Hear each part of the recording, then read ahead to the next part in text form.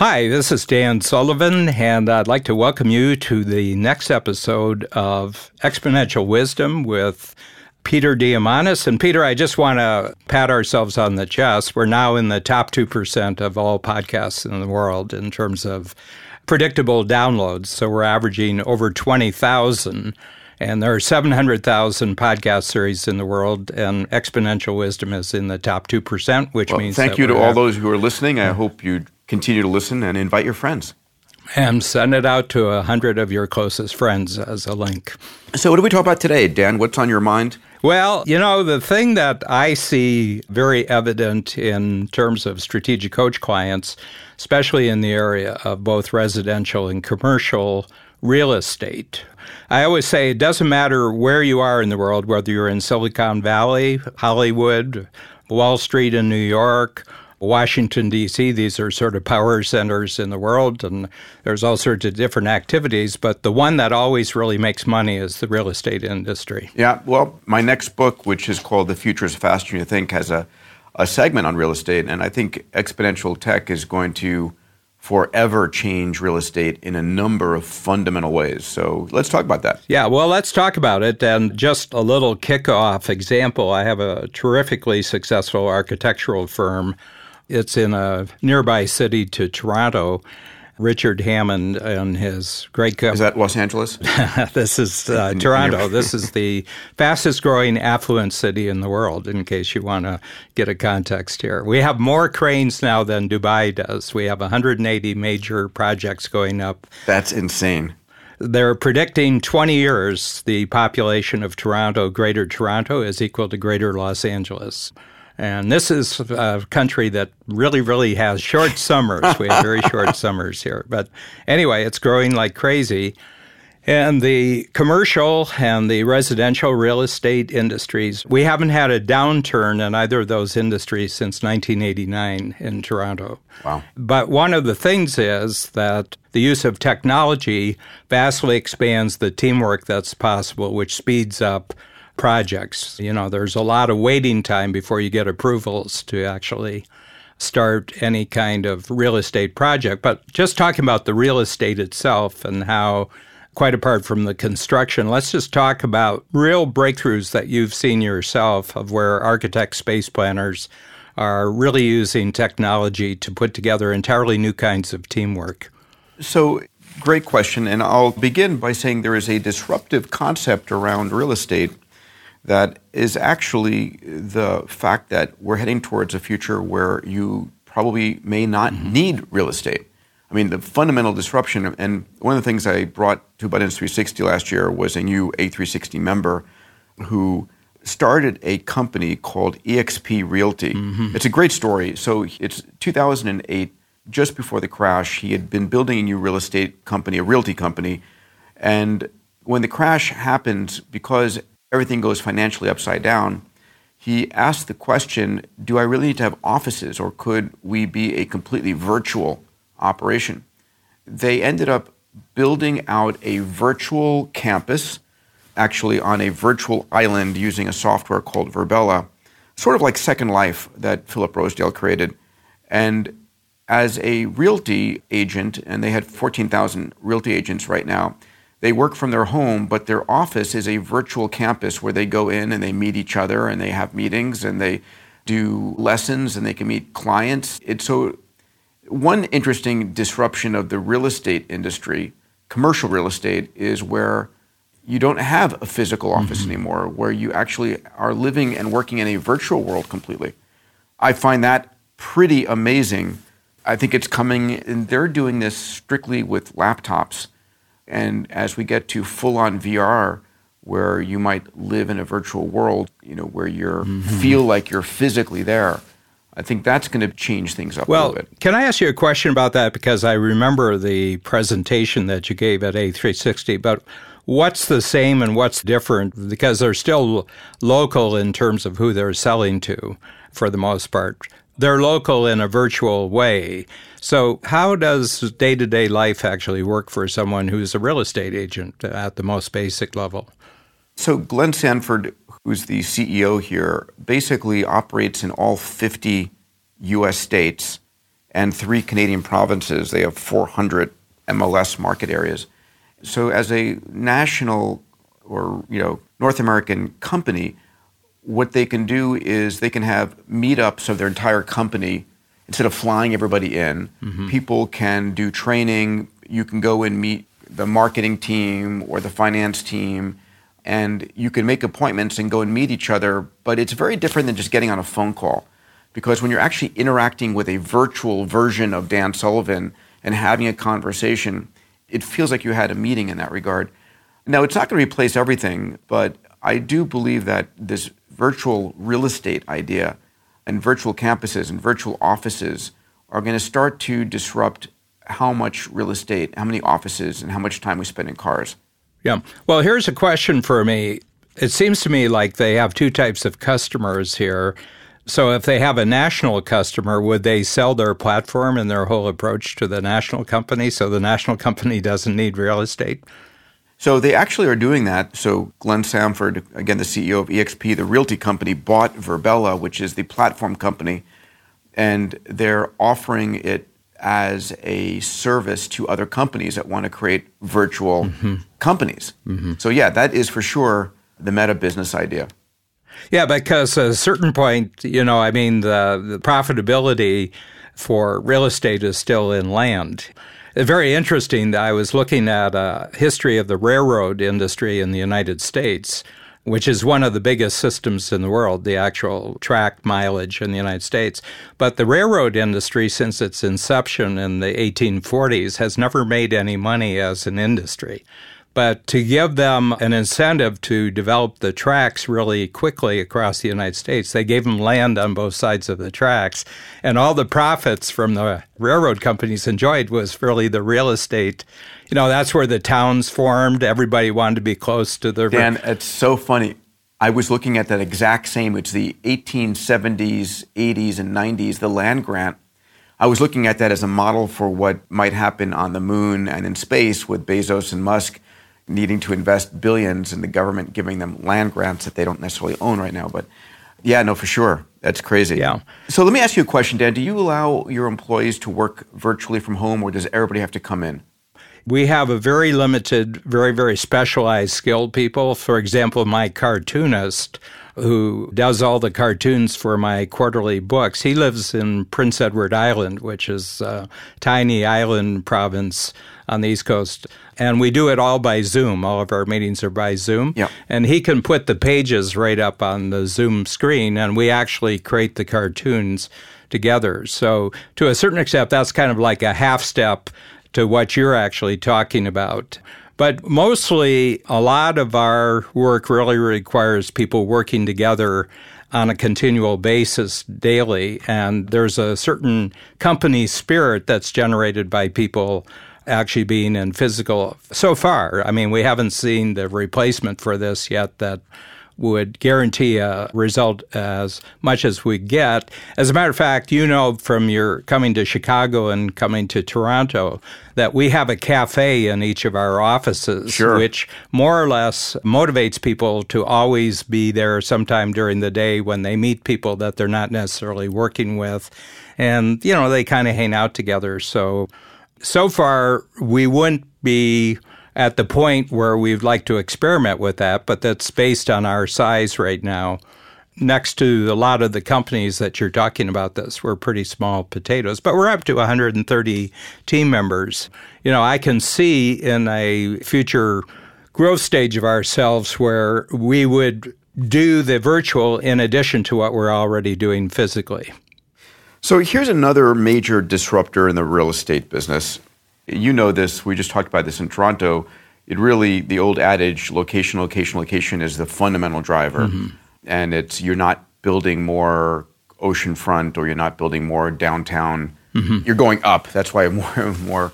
But what happens if the location value changes because the means of getting there? And you know this, where there's cities that have ring roads, the ring roads sort of represent the modes of transportation. There was a ring around it when it was sort of walking or horse and buggy. And when the car came along and shortened the distance, another ring got created.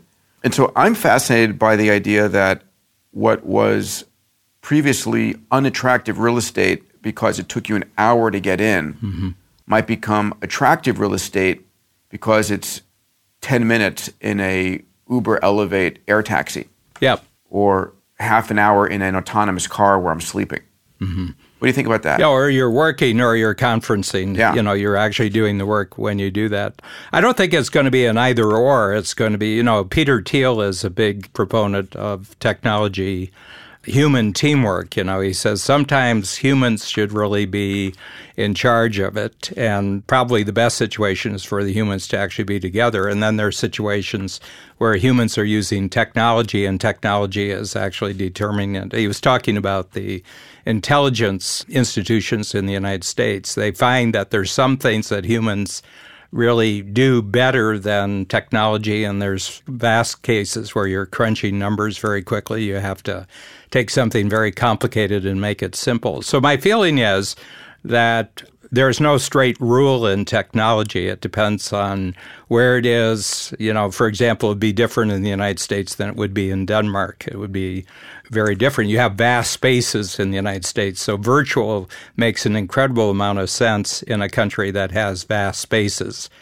I think about that, like Australia. The Australia is just as wide as the United States, except there's nothing in the middle.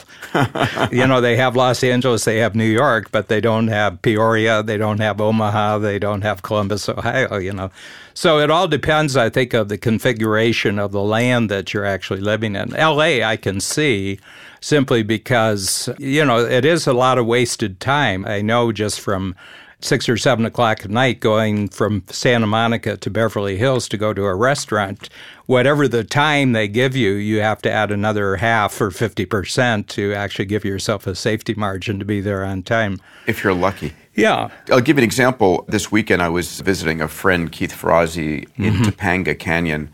So I live in Santa Monica, and if there's no traffic to get to this particular place, is about 30 minutes, but if there's traffic, it can take you an hour and a half. And so the idea of living in the hills, and it's beautiful in Topanga Canyon, but the idea of commuting back and forth to a house there would be, for me, 3 hours a day in a car would be devastating. But I'm a pilot as well, and I fly out of Santa Monica, and when I get airborne, if I wanted to fly to Topanga, it's 5 minutes. So I can imagine real estate value of Topanga exploding if there were skyports that you could land in there. Yeah. So all of a sudden, the distance is not driving through windy roads and on the PCH during a crowded time, but it's basically just as the crow flies. So I think air taxis are going to change the value substantially of real estate. Can I ask you a question? It's actually 2 experiences that you've already had where what you were proposing, and one of them was the zero-gravity flights, and the other one was the first private space flight, where the law actually had to be changed. Sure. In both cases, you had to build the technology, but the other thing was to actually get the regulatory support for... Guess which one was easier? Yeah, well, I'm not sure that in those days anything was easy for you. Yeah. But the whole point is, so if, let's say you have a lot of air taxis, and they're the full Monty, they're self-flying air taxis, talk about this, and you include all fields of potential barriers to a technology. How would it be regulated in such a way that there's not collisions? I mean, if like 1,000 people now in Los Angeles have the means to fly every day where they want to go, already you've got a bit of a complexity problem in terms of the traffic. So how is this being thought about? Is this all regulated by AI? In other words, that your taxi can only do what the signals allow it to do? Is that basically the approach that they're taking? Oh, there's a lot of work. There's about probably $1 billion a year being invested in air taxis. And it's not by just startups. It's Airbus, it's Boeing, it's Embraer, it's Bell, all these players. And then Uber is sort of an overarching platform play that you're going to start testing in Los Angeles and in Dallas, the first 2 cities. They're in a couple of years. They hope to be operational by 2023, which is not far from now. And there would be a pilot on board, but the pilot is very basically for regulatory purposes. But all of it will be done by AI. They'll be flying in known corridors, and they'll be flying at very predicted patterns. So they're not flying anywhere to anywhere. They're flying in nodes. So there would be what they call these mega skyports. The mega skyport may be at the intersection of the 10 and the 405. It may be next to the Dodger Stadium.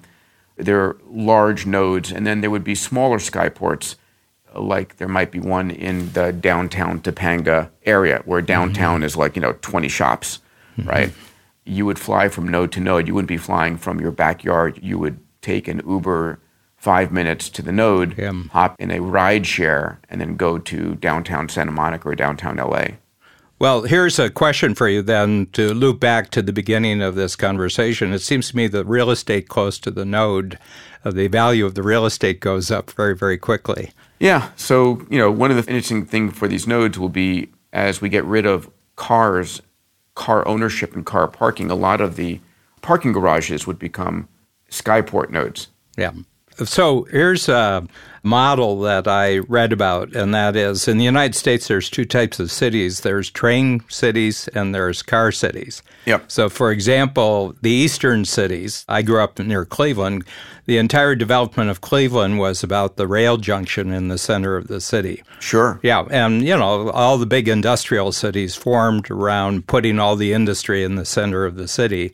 And then you had train service that came in from the outside, and then cars had to adapt to already existing configurations, whereas Dallas and Los Angeles are car cities.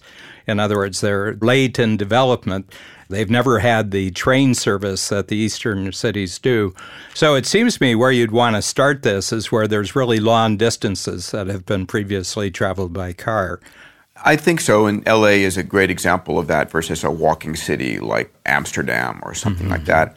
But when I think about how does exponential technology disrupt real estate and this old location adage, one way is going to be in new modes of transportation which zero out the location. So air taxis, autonomous cars, right? Cities are going to spread out because I can now get twice the house if I'm willing to commute an hour, but I'm willing to commute an hour if I'm sleeping or meditating or playing games during that hour, and it's me time versus me in front of a steering wheel. Yeah. And then, of course, Hyperloop as well. Hyperloop's going to create bedroom cities that are, now you're traveling at 1,000 kilometers, 1,200 kilometers per hour. So I could live, 600 kilometers away, and it's a 30-minute commute. But again, now I get 5 times the house in a beautiful garden open area than downtown Toronto or LA or something like that. So that's going to be interesting. Yeah. One of the things, and this is a bit of a different topic, but I think it relates directly on the real estate thing. What I've noticed is that people discount the value of their time that they're not being directly paid for.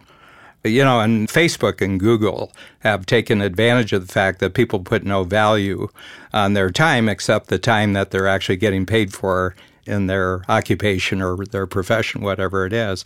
And I think I'm seeing a change now that people are saying, if my time is being used by someone else or I'm giving my time to someone else, then that has an economic value. And it seems to me that the blockchain technology plays a part in this, that your view time, so, Facebook, the social media platforms say, well, it's free. You don't have to pay anything for it, but you do have to pay something in terms of your time. And my sense is that one of the developments that's going to happen, and it's economic, it's certainly an economic change, but I think it's a political change, that if you're using my time for any reason that you're making money with my time, I get a share of that action. I agree with you. It's interesting. There's a report, I don't have the numbers strictly, but the data flowing out of autonomous cars is worth tens and tens of billions of dollars that people aren't accounting for.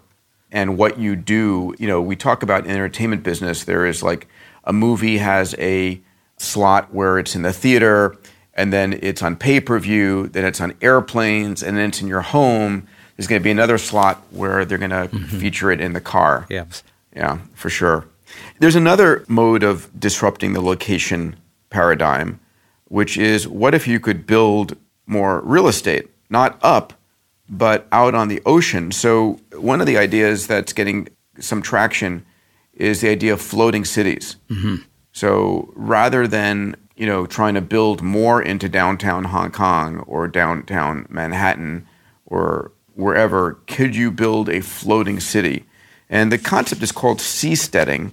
And there's a new company that I know the CEO of called Ocean IX, I guess is what he pronounces it. But they're looking at basically creating these hexagonal modules that are 75 acres each that could sustain 10,000 residents. And then you can add hexagon to hexagon to hexagon and grow a city off the coastline.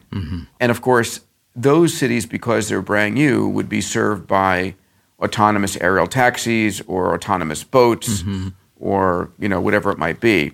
But I find that a fascinating idea, especially if the real estate value is less than the value of building it. Yes. I think that the other thing is about this, I mean, we already have examples, the number of marinas that are actually developing, because in Toronto, when you build a new building, you build down 3, sometimes 4 stories where you have parking, the parking requirements. And they're putting a lot of their power plants now underneath. But what do you do with the dirt that comes out? And it has to go in a very systematic way into Lake Ontario. And they're building whole new nature preserves out from Toronto. And they expect within about 20 years that the downtown will actually be surrounded by new land areas surrounding the city. And now most of it's going into parkland right now, but they have marinas. So the marinas, people have their boats, and they don't have houses in downtown Toronto. They have a boathouse. So the moored boathouse is the first example of having floating residences offshore. So my sense, and the Dutch, of course, know how to take the land and make more of it. Sure. Have you ever met Eelco? He's a big software developer in Amsterdam, and he's a coach. And I just had lunch with him, and I said, Holland continually adds more land to what they started with. I think historically they're about 40% bigger land-wise than what they started with, because they're at sea level and they just keep adding to the land, and it mostly goes into agriculture, but a lot of it goes into residential and commercial space. So it seems to me that the technology that would create the hexagons would have all sorts of uses, not just in places where you're dealing with the ocean, but you're dealing with lakes, you're dealing with big lake areas. So I grew up on the Great Lakes, which are like oceans. I'm a 3-minute walk from one of the Great Lakes. And it would be interesting to see whether, in areas that you're not interrupting with, the beautiful vision of being on a lake, but areas where there's not many people living, I wonder if people would like to have a hexagon that they could have real estate. The thing is that this is either going to be rented or purchased. So one or the other, you're either leasing the space on the hexagon or you're buying it. And talk about a way for a city or a nation state to generate more income or revenue. You build land that you can sell or tax or whatever. No, it's what I call a free zone frontier. You're actually taking an underused site. I mean, going down from LA to San Diego, there's your resort cities going down, but there's big areas where there's nothing onshore that would be interrupted. I think of the Marine base, the Marine base as you're going down. That's a vast amount of land that the Marines have down there. It's not a beautiful zone of coastline, There's nothing developed there and everything like that. But it's an interesting thing, and you wonder what the market forces are that would drive this. I think it's going to be city by city and region by region, but I think there's a there finally, because the material sciences and the technology for robotics and for making things commute easy because of autonomous vehicles, that it's a no-brainer given the price of Hong Kong real estate and Toronto real estate and Manhattan real estate. Anybody who's interested, if you just go, the creator of this, the founder of this, and a guy named Mark, M-A-R-C, Collins Chen, Mark Collins, C-O-L-L-I-N-S, Chen, and the company is called OceanX, O-C-E-A-N-I-X. Anyway, it's fascinating. So there's one more major disruption coming, I think, in the real estate business, Pal, and that's saying goodbye to the real estate broker. I find the process of buying a house where you sort of look online and then you make an appointment to go and see it. It's Sunday between like 1 o'clock and 4 o'clock is open houses, a very unfulfilling mechanism. And seeing a house on a Zillow website in 2 dimensions is I still need to go and physically see it.